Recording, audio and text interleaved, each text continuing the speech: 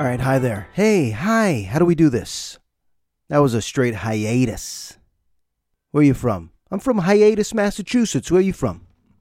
But yeah, that was a real hiatus. Okay, already a word that doesn't sound right on my ears. Happens to all of us. We just say a word once in a while and you go, is that the right word? Hiatus? But yeah, that's a hiatus. Way too much going on. Way too much. I got a laundry list of excuses of why I couldn't find a sliver of time. Highly doubt you're interested in any of them, but here we go. In-laws visiting. Hey, so nice. Welcome. Thanks for helping out with the girls. But no room. There's just no room. There's no posh podcast studio to slip into. It's just one man with his microphone trying to find a little space. Couldn't find it. Started this podcast in 2018. I've always been able to find it. Couldn't find it lately. My mind, too busy. The world, too heavy. You too? Is this relatable? Things a little too heavy lately for you? Of course they are. I don't know why. There's a lot of good things happening in the world, but the beginning of the school year, newborn with needs, wildfire smoke is in the air. Can I blame wildfire smoke? Sure. Still very much in this pandemic. On the Delta surge. It's just the hamster wheel of life right now. It's just all the things happening at once. And I know I would complain if it were the opposite. If it was too slow, if it was too monotonous, if it was too dull, then I'm complaining about that. But right now, holy shit, I'm in it, baby. The eye of the storm. Yesterday, with everything going on, I got a loaner car as my car is being serviced. They gave me a loaner car. And the car broke down. The engine just stopped.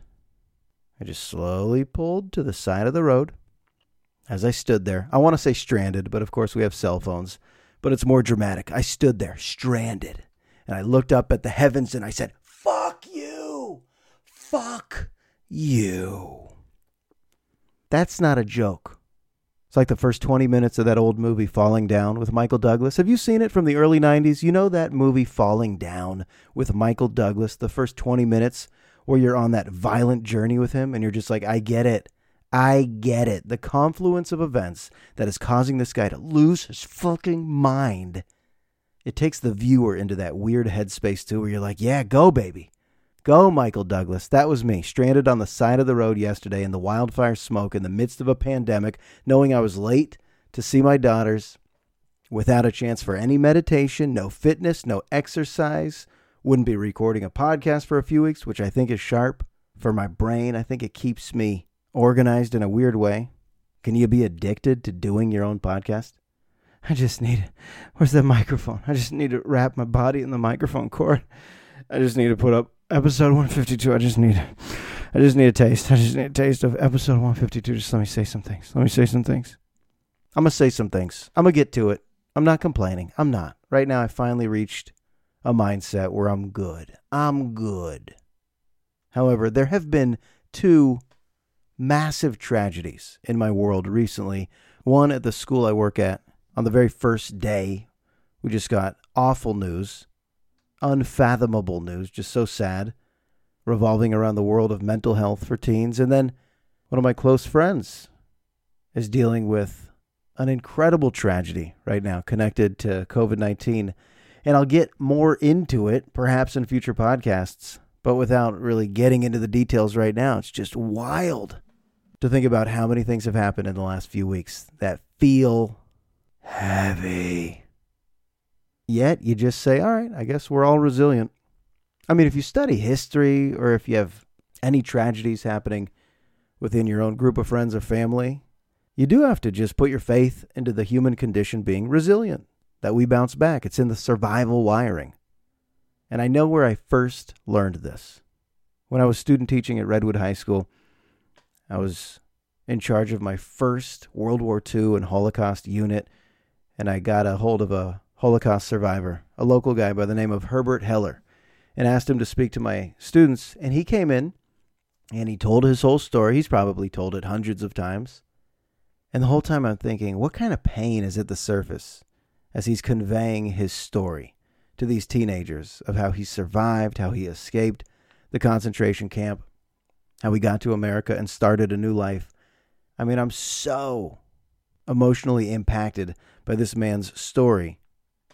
And then I walked him to his car afterwards, and he's telling me jokes. He's all smiles. He's truly a happy man. And he just proved to me that people bounce back. Isn't that crazy? People that can survive these atrocities, where they're just ripped away from their lives, never to see family members again. They can continue. They can continue. I know a lot of health professionals have worked with trauma victims, and they've recognized that many people who are exposed to horrific experiences, they do seem to cope successfully. Eventually. I mean, it probably takes tons of time and tons of work, but eventually people can thrive. People can. I guess that's a bullshit speech to give someone when they're in the eye of the storm. If you just lost a family member to a tragedy and you tell them, hey, you'll bounce back, it'll be fine. It doesn't sound great in the moment, but if we're just being objective, it's true. It is true for the most part. You don't forget, you become at peace with things. As days become weeks, become months, become years, I think pain can become dull. And I also think that's a good thing. You don't want to forget whatever it was that put you in a low place. You don't want to erase your memory, but the idea of it being a little softer, a little lighter, I think that's uplifting for some people to know that just time is a healer. Sounds like I'm speaking in general terms right now. This all sounds kind of vague, but it has been on my mind like crazy lately. These two tragedies in my world have caused me to lose sleep, and I'm already losing sleep. And when you lose sleep, you're just in a blur of a day. It's just a fog. You can barely pay attention. You just do it again and again and again. I guess empathy and compassion, all these words that you feel for others and other families that are suffering, I guess ultimately it's okay. All these things are just okay. Because if you sign up for life, if you go, okay, I'm going to do this thing called life, then you know that some shitty things could be around the corner. Too dark. I should start this over. It's a dark start to episode 152. I think I'm going to immediately detour. This was on my mind recently. This is going to be dumb. You ready for something dumb? Craigslist? What the hell is happening? They've never updated their website. Just the blue font on the white background still? Isn't that crazy? Have you ever had that moment on Craigslist? Whatever you're looking for. Tickets, pets, furniture. We all go to Craigslist 7 times a year, right? Is this relatable or no? Can you name anything else that has remained that stagnant? Every other website you've been to changes constantly. More bells, more whistles, more banner ads, more pop-ups, more glitz, more glam, more glitter. Craigslist, blue font, white background. What is it? Something's up. I'm not Googling this, by the way. Some of you probably know the reason. There's no ads. I don't see any ads. Is this even a business? Is this really just a guy named Craig who refuses to advance? Like he had a great idea many years ago in the 90s. And he's just like, all right, we're done. He plateaued hard. What if the world followed his model? Just we plateau. We're done. We stop advancing. Actually, I'd be fine with that. Isn't it too much lately? Aren't we advancing a little too much? With all the AI and the self-driving this and the automatic this. Come on. Craig, who are you? Is Craig a millionaire, a billionaire, or is he poor and not making a penny? Don't Google this. If you know, then I probably sound dumb. But I remember my first time going to Craigslist. I was visiting San Francisco. I was living in San Diego, visiting San Francisco. There was a Niners preseason game that all my friends were going to. They already had tickets. I didn't have tickets. And one of my buddies was like, just hit up Craigslist, dude. I was like, what does that mean? Who's Craig? And I go to this website, just type in 49ers preseason tickets. Guy had his address, phone number, $25 ticket. I went to his apartment. I don't even know if I would do this nowadays. Does that mean I'm a very fearful person all of a sudden? Would you just go to someone's house to get a ticket, a stranger's house with cash? Would you sell someone a ticket to something from your home? I went to this guy's apartment in San Rafael. Just knocked on the door. He answered. I think he was in his boxers. In my mind, he was. Okay, so in this story, he just answers in his boxers. Hey, are you here for the tickets? Yeah, fuckface, I'm here for the tickets. What are we doing? Who's Craig? Is Craig in there? Here, enjoy the game. And then he walks back into his apartment. A stranger, me, brings cash. Someone should have been stabbed in that transaction. How did nobody get stabbed? I came there with cash. He had preseason NFL tickets. He's wearing boxers. I know where he lives. We're strangers. Transaction. Is that happening all over the country thanks to Craig? For every smooth transaction, there's 4 stabbings, I believe. Hey, we're selling our lamp. Come on over. Bring cash. Here's our address. And clearly, this is the beginning of a horror movie. Actually, that's not my point. My point is not that the transactions are dangerous. It's that the website is eerily similar to when I first went on. I mean, there's probably more items now, but I don't get it. I really don't. How's anyone making any money? It's the front of something, right? It's got to be just the biggest prostitution ring. Something's happening. It's not just about tickets, pets, and furniture. Something's going on. This smells fishy. All right, Craig, this smells a little fishy. All right, we're not Zooming anymore. I'm actually back in the classroom in my mask, breathing heavily into my mask in front of 35 teens who are breathing heavily into their masks. But I think we're happy to be back. I am. I don't want to go back to Zoom. We even get emails. Weekly emails. Hey, one of your students has COVID. And I just go, okay. You give me that email a year and a half ago? Panic mode. You give me that email now? It's like receiving a late notice from the library. You just go, darn. Okay. And then you just move on with your day. You go, all right, with vaccinations and masks, hopefully I'm fine. That's all we can all say. Hopefully I'm fine. But we're shoved into these classrooms. I'm saying too many words into the mask. I'm going to faint. At some point, I'm going to faint this year. I'll just be mid-sentence. And then the Roman Empire. Just going to wake up to a bunch of heads over me. What happened? Mr. Rosenberg, you were talking about the fall of the Roman Empire, and then you stumbled into your projector and you bashed your face into Juan's desk pretty badly. We don't know what to do, but does this mean no homework? Yeah, no homework. Everyone's dismissed. I'm going to faint hard at some point. There's no AC in my classroom, just masks. But I'm not complaining. I feel like that's the disclaimer. After everything I say, I'm just going to go, I'm not complaining, though. I'm not complaining. It's fine. Hey, we're back in the classroom. First day of school, though, I was amped.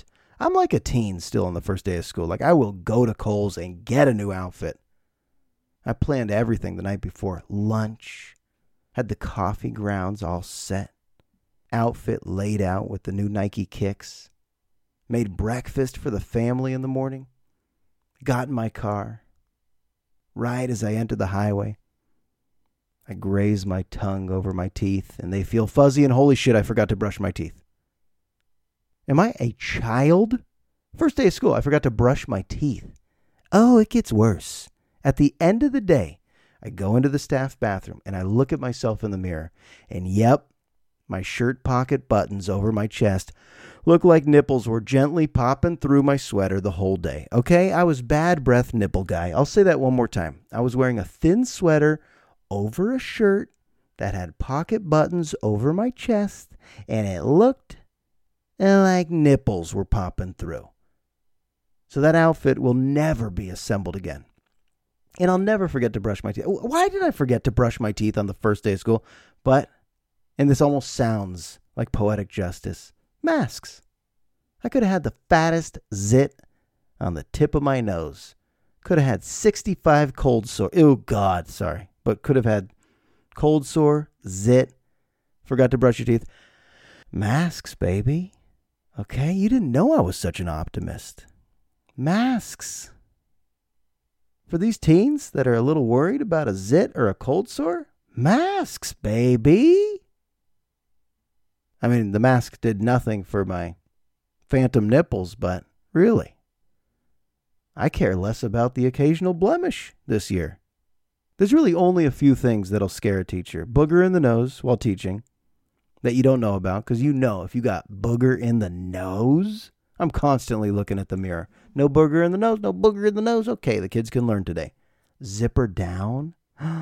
Could you imagine forgetting to zip your fly coming out of the bathroom? Trying to get into the Renaissance and then the great painters and sculptors and no one's listening.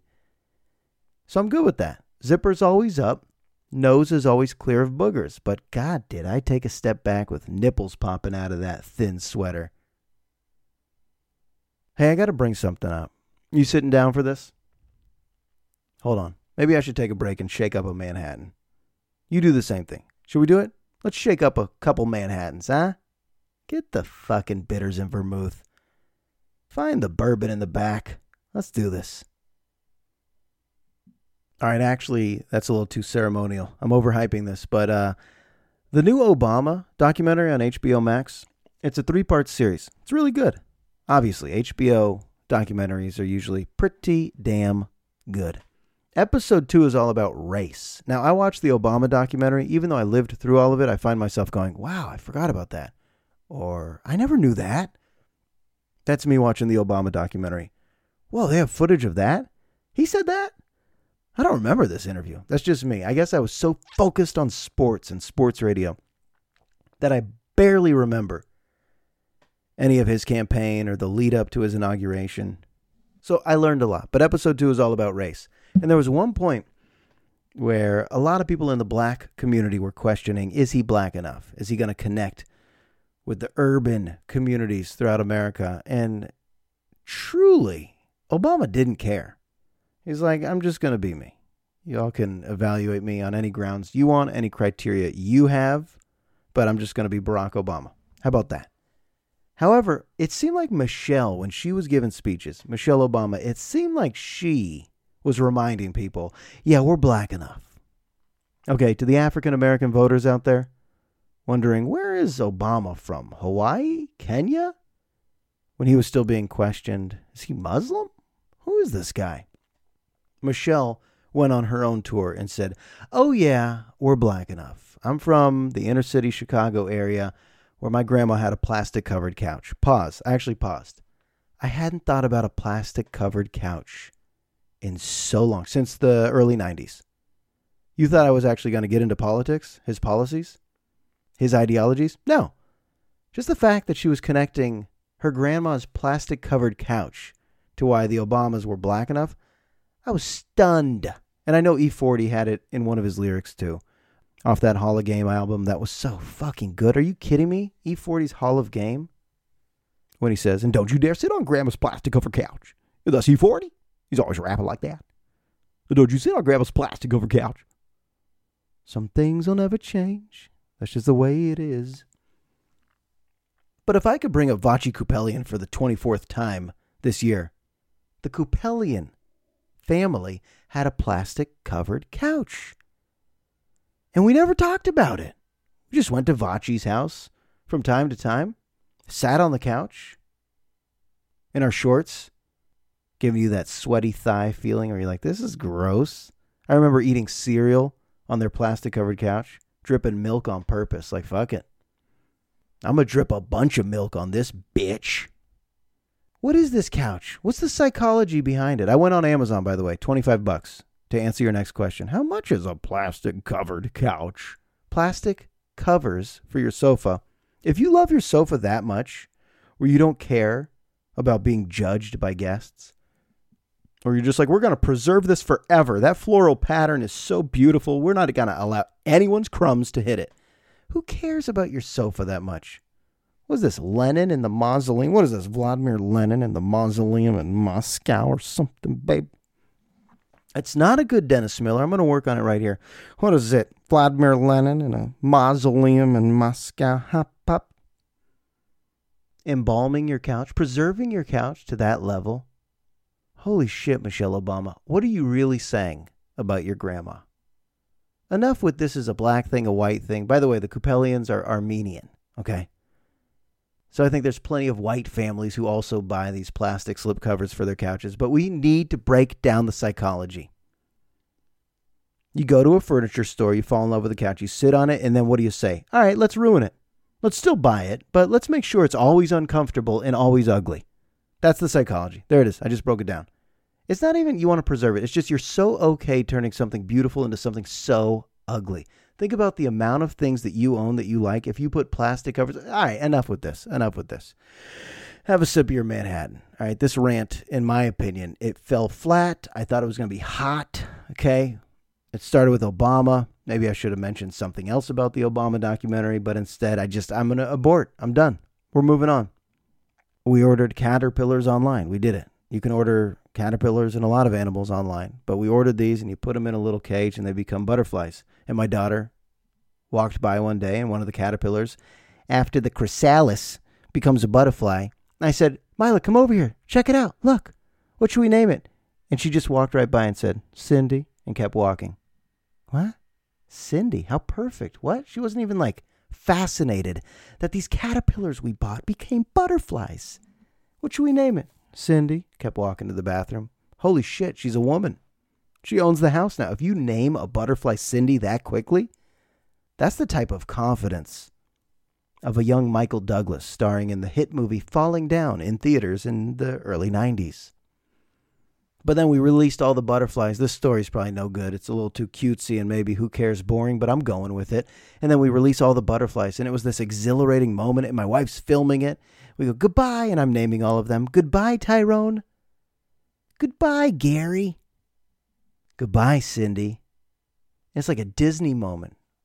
My daughter's releasing her butterflies, and then the video ends with her just crying her eyes out. I have a feeling like that's the one. That's like the defining video we're going to show her throughout her life. It's all the emotions at once. This is one big advertisement for caterpillars online, though. You could buy them. You just can. The amount of shit you could buy to create science projects in your home right now, come on.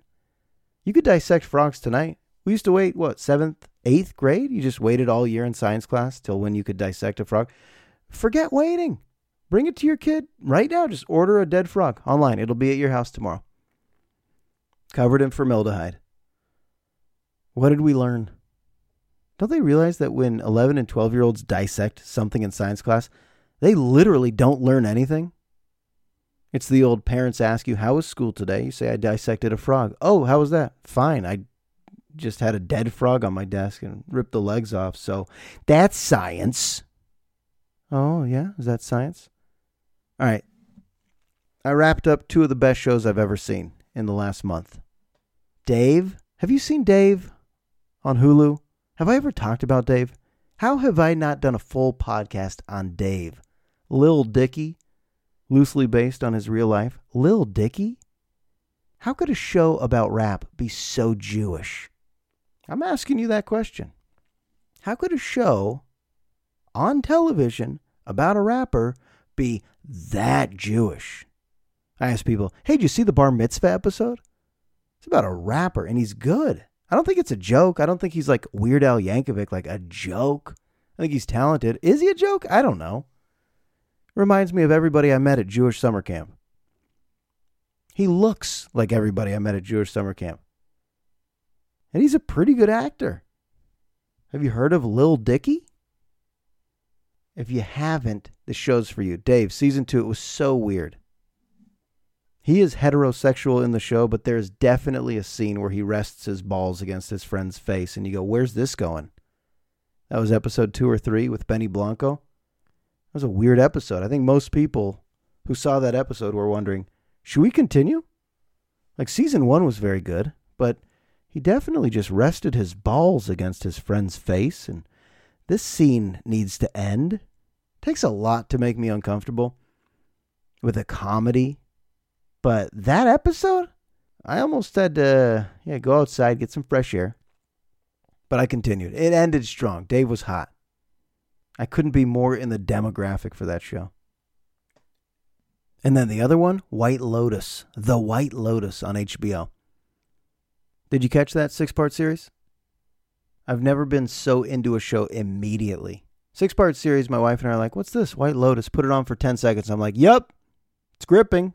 I like the cast. You got Steve Zahn, Jennifer Coolidge, Stifler's mom. Okay. Got that pretty girl from a remake of Baywatch. Okay, I Googled her. I didn't know that. It's on her Wikipedia. You got the guy from Obvious Child who played Plop on the last season of The Office. You have a girl from Euphoria. I don't know. It's just a bunch of actors where you go, oh, they're from that, they're from that, they're from that. So here's the spoiler alert. All right, you ready?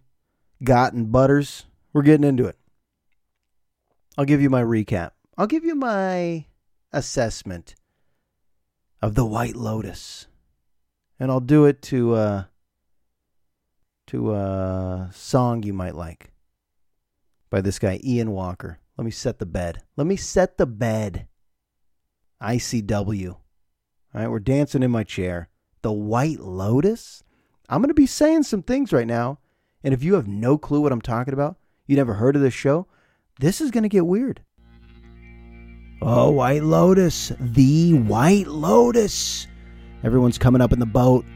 The big staff from this fat resort. Is it Waikiki, Kauai, Maui, the Big Island, Oahu? I don't know. Nobody knows, but that's Armand. He's running the show. Armand? Oh, buddy. He is battling sobriety hard through 6 episodes. He's fighting sobriety like people used to fight for home run balls from the bat of Barry Bonds and McCovey's Cove.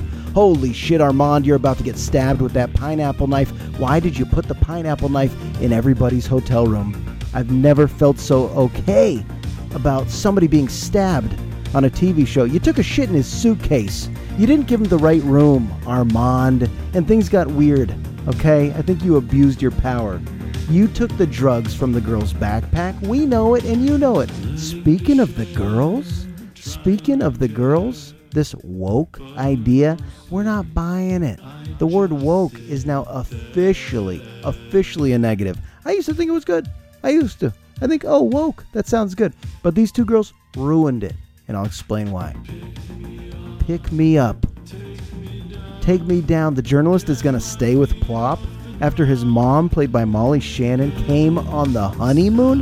Honey, that's when you leave the marriage early. You don't take the same flight home. You don't stay with the guy. It doesn't work. He's too waspy. That Ivy Leaguer's going to ruin your life. A trophy wife? Is that the life you want to live, Alexandra Daddario? Because I Googled your name and you're on a remake of Baywatch, and I think your eyes are very nice, but I think we all know you should have left the marriage a long time ago. Stifler's mom, Jennifer Coolidge, is on this show. I don't know why. Didn't Belinda deserve a business? You fucked her. You promised her something, and instead you kept fucking Napoleon Dynamite's Uncle Rico. That's right. He's not from Black Lives Matter. She heard he was from BLM. She thought it meant Black Lives Matter. No, Stifler's mom. He's from some Bureau of Land Management, and he's dying. And that's how you're going to spend your last days at the resort, with your mom's ashes that you can't even dump? We don't even understand how complicated your relationship was with this lady, but we do know that you got to just dump them into the ocean and get on with your life, okay? Give Belinda a real check for $1 million and get the fuck out. Sorry, that storyline did nothing for me, okay? Now we should probably just listen to ICW. Bring it right here. Bring it hard.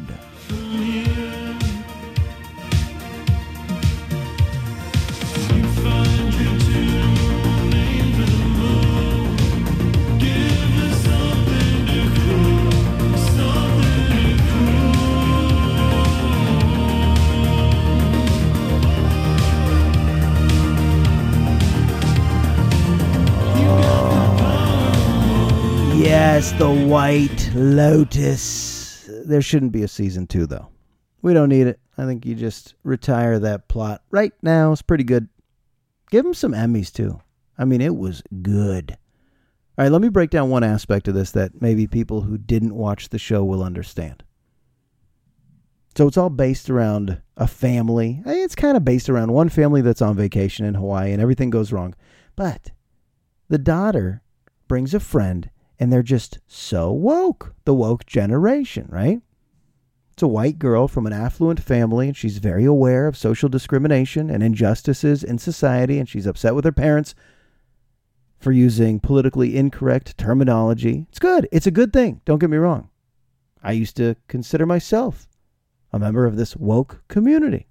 But when it's just, here's the problem, when it's just affluent white kids, like the girl in White Lotus, you wonder how many of them would actually start over and commit to equality. Like if they could reset, if that's their goal, let's reset and establish a system, a society where everyone's equal, would they? And that actually plays out in the show. They're out to dinner, and Steve Zahn, who plays the dad. Steve Zahn's kind of weird in the show. He's usually a comedian, usually a funny actor, but he's really serious and just damaged. Takes a punch in the scene, gets hammered, has an interesting relationship with his son. This is the part of the podcast where you're like, what are you talking about? Is this a real show? It is a real show. But at one point, he just goes after his daughter. He's sick of hearing her complain about everything. And it's a cringeworthy scene, but it's a memorable scene because, the writers of this scene were like, let's just rip the woke generation apart. And he's talking to his daughter. They're at this incredibly expensive resort hotel in Hawaii. And he's like, what do you want? Do you want us to just give it all back? Like this white guilt that you feel. Do you want us to just give all of our money away? And she's so appalled. And she and her friend, who are supposed to be so sensitive, but they seem downright evil as well throughout the whole show, she's just appalled with her dad for being a white guy with some money who's not sensitive enough to the plight of minorities who have been marginalized throughout the history of the world. And it's actually an indictment on what the idea of America eventually became. Because the idea was good, right? Detached from the monarchy, set up a system of democracy, a republic with liberty and justice for all. It sounds good. But the way it unfolded where, okay, we had slavery at the beginning, and that definitely had a lasting impact. And women weren't really a part of the system. They couldn't vote till about 1920, and that had a lasting impact. And the way a lot of immigrants were treated, and the way segregation was forced upon so many communities, and that had a lasting impact. And now there is a generation of young white people from affluent backgrounds who feel guilty, and they want to be activists. They want to do a lot. They want to make changes. That's good. Okay, if you're an activist and you want to make changes and you care about equality, that's truly good. I mean, that I'm on board with fully. But this scene where Steve Zahn is going after his daughter, the old, do you want us to give the money away? Do you not like the fact that you're on vacation in Hawaii and you have everything at your disposal? I thought it opened up a discussion. That's all I'm saying. It opened up a discussion with how genuine are a lot of people who consider themselves woke because we're posting the right things on our Instagram accounts and we're saying the right things publicly. But there are times where it feels a little disingenuous. And that's where you hear the discussion about it's not just enough to be inclusive, but you have to work towards anti-racist measures. We'll see. Did the show White Lotus actually cause me to go that deep into analyzing American culture and what it has become for young guilty people learning about this history and feeling disgusted with it? You were hoping I would make a point. Me too, but I'm tired as fuck, so I'm just going to go to bed. I'm honestly just going to go to bed. I'm going to stop recording right now. I'm going to go to bed. And then my next episode, it'll just be better because I'll be back in the rhythm. This was no rhythm. We all know this wasn't a rhythm. So I'm just going to brush my teeth. I promise I'll actually brush both top deck and bottom deck of teeth. And then I'll go dream about scary shit because that's what I've been doing lately. And then I'll wake up in the morning in this hamster wheel of a life and count my blessings and feel grateful and try to not get stranded on the side of a road in a loaner car. Fuck, that happened. Okay, we're out. That's it. Episode 152. It's in the books. I'll talk to you soon.